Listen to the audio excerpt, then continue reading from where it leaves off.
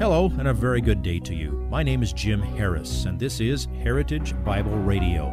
Heritage Bible Radio is an extension of Heritage Bible Church in Boise, where it's my joy to serve as the teaching pastor. Every day, we devote our radio time to studying a portion of the Word of God so you can know Him better through Jesus Christ and serve Him better through your local church. This week on Heritage Bible Radio, we move from the doctrine of election to the doctrine of our redemption in Christ. Today's teaching is found in Ephesians chapter 1, verses 7 through 10. To understand redemption, take your mind to the slave market of New Testament times. The basic meaning of redemption is that you have been bought out of the slave market of sin and guaranteed a future of freedom in the presence of God. Please follow along with Pastor Harris as he explains this doctrine in today's slice of this week's message entitled, In Him We Have Redemption. Leviticus chapter 16, verses 3 through 10. It's all in the context of all the things that the priests had to do to make sacrifices for themselves, for the utensils, for the altar, for the whole place that it was going to be offered. But it also describes two goats. Goat number 1 then is described in Leviticus chapter 16, verse 15.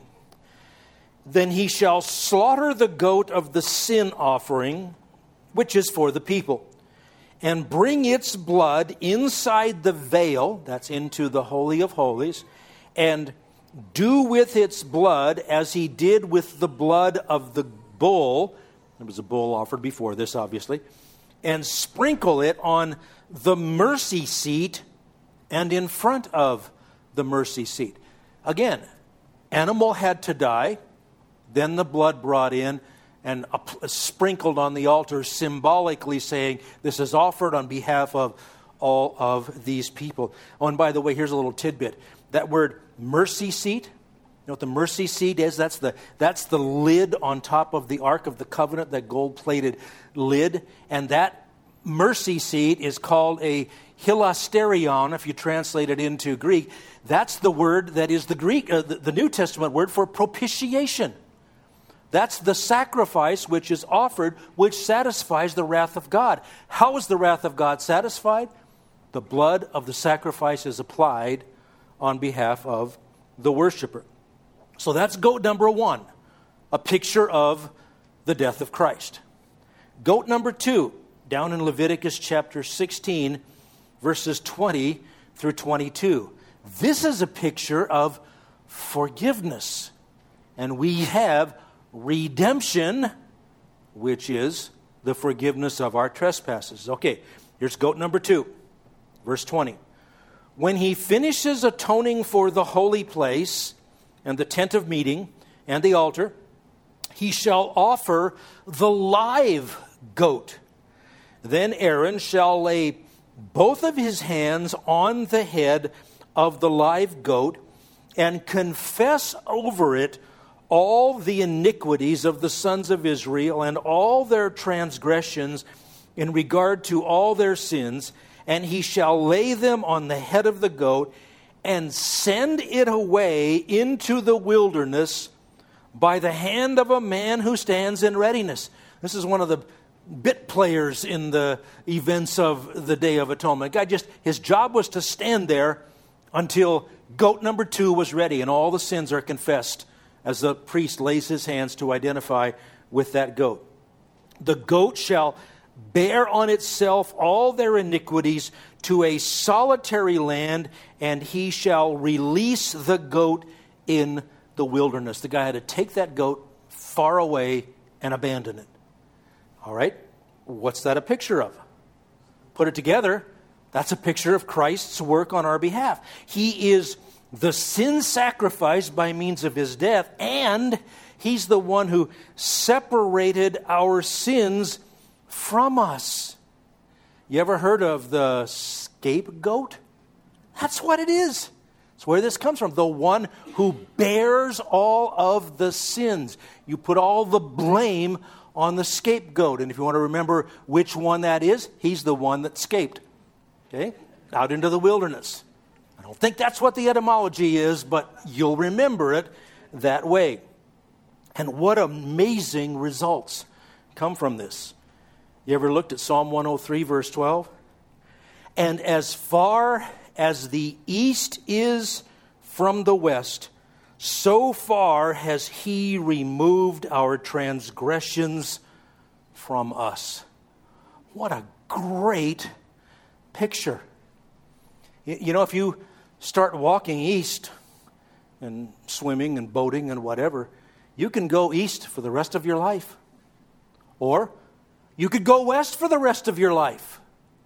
This doesn't work if you say north and south. Because if you start going north, you go over a pole, you're headed south.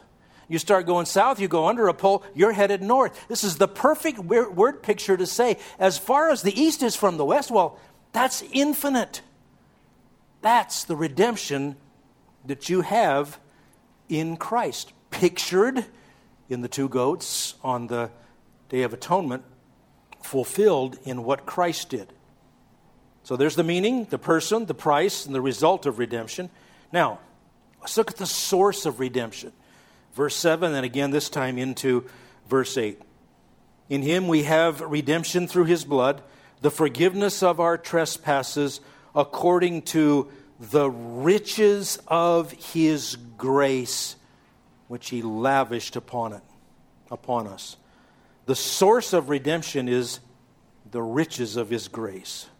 The phrase according to, that's significant because think of a comparison. Imagine two very wealthy people, and one gives you something out of his riches.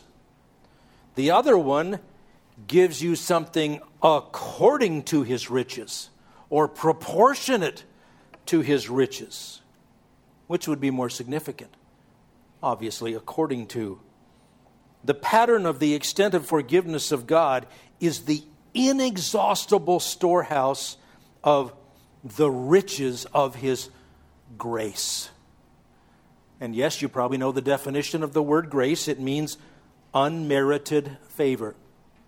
This is a case where the Sunday school lesson is actually correct. You can turn the word grace into an acronym for the saying, God's riches at Christ's expense. That's grace. You get what you don't deserve. Mercy is that you don't get what you deserve.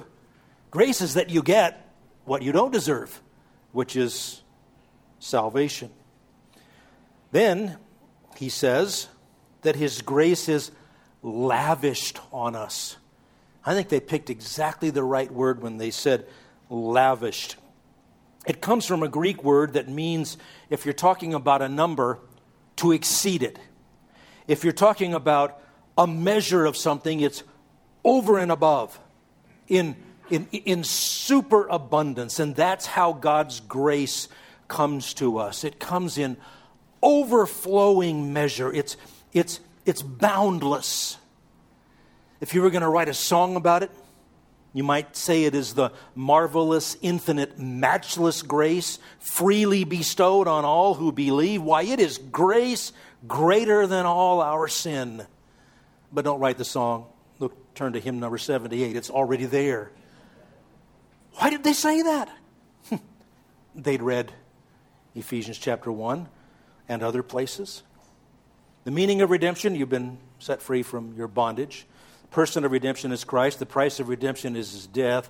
The result of redemption is our forgiveness. The source of redemption is God's grace. And now look at the outcome of redemption. Pick it up in the middle of verse 8 and we'll read all the way through verse 10. In all wisdom and insight. Okay, let's stop there. Wisdom is the knowledge of spiritual things and the right use of that knowledge. Insight is the earthly application of wisdom. The word insight is related to the word think, for how you think.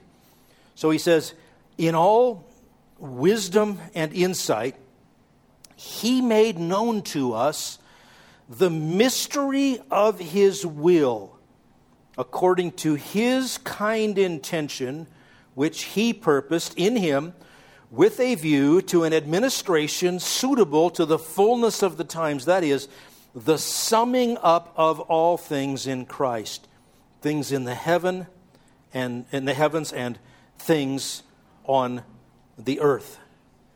I remember translating this sentence for the first time and just saying, wow, what a package we have of all these spiritual blessings that are attached to redemption.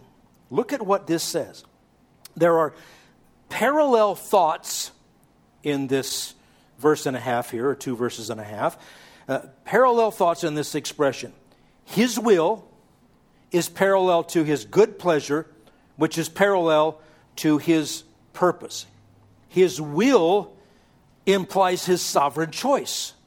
Well, we were chosen in him before the foundation of the world. Now he's working out his will in time.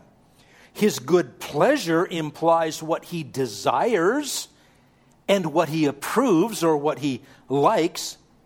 And his purpose implies his predetermination. So in other words, in Christ, to his redeemed people, God has chosen to reveal by his own desire and predetermination his mystery, his formerly hidden mystery as to the culmination of all things in Christ. He has made known to us the mystery. That means that now, in Christ, we have revelation of something that wasn't known in Old Testament times. That's what the word mystery means. If you would like this message on compact disc, let me know and we'll send it to you. You'll receive the entire message, not just the portion on today's program. You can order by phone at 353-4036 or by writing to us at 7071 West Emerald, Boise, Idaho, 83704, or on the internet at hbc-boise.org. Heritage Bible Radio needs your prayers and your financial support.